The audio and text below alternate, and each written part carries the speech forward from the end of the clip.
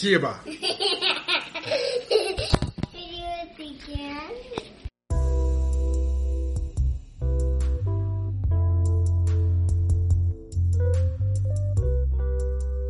Thanks for joining today.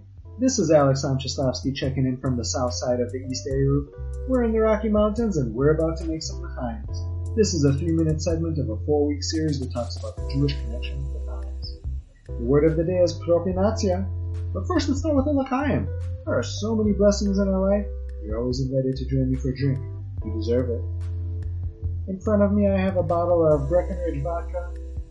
I like to keep it local and I like my vodka with some altitude. Let's start with the ancient Jewish blessing for vodka. Baruch atah Adonai Eloheinu melech haolam she'akol niyeh b'dvaro. Propinacja is Polish for taproom. It was also the Eastern European Jewish monopoly on alcohol, and that was even before we had space lasers. In the middle of the 18th century, 20 to 30% of the Jewish population of Poland was estimated to be involved in some aspect of alcohol production and distribution. Unfortunately, there are no records of Jewish consumption, unless you consider the spiritual music produced at the time. The profitability of alcohol was due to a lot of practical reasons. Farmers would convert their grain crops into alcohol, which helped with storage, transportation, and in case you got thirsty.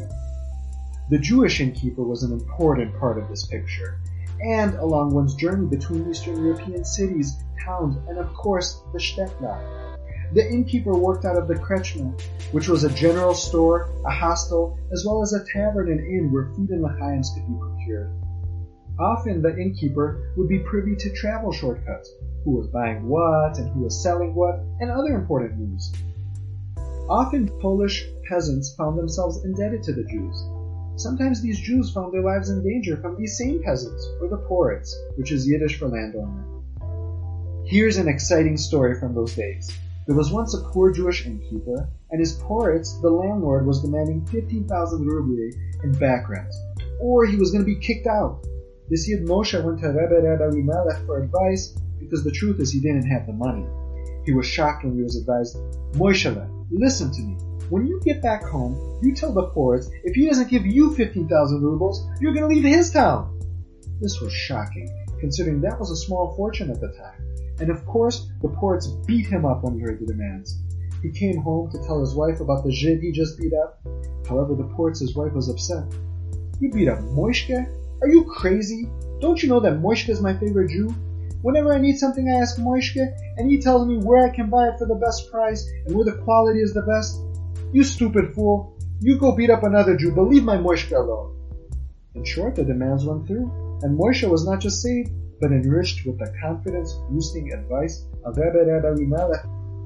What's the lesson of the day? Don't mess with Moshe. And when you have a problem, be creative. And as Rabbi Nachman says, Lo lehitfahed klal. Don't scare yourself, habibi.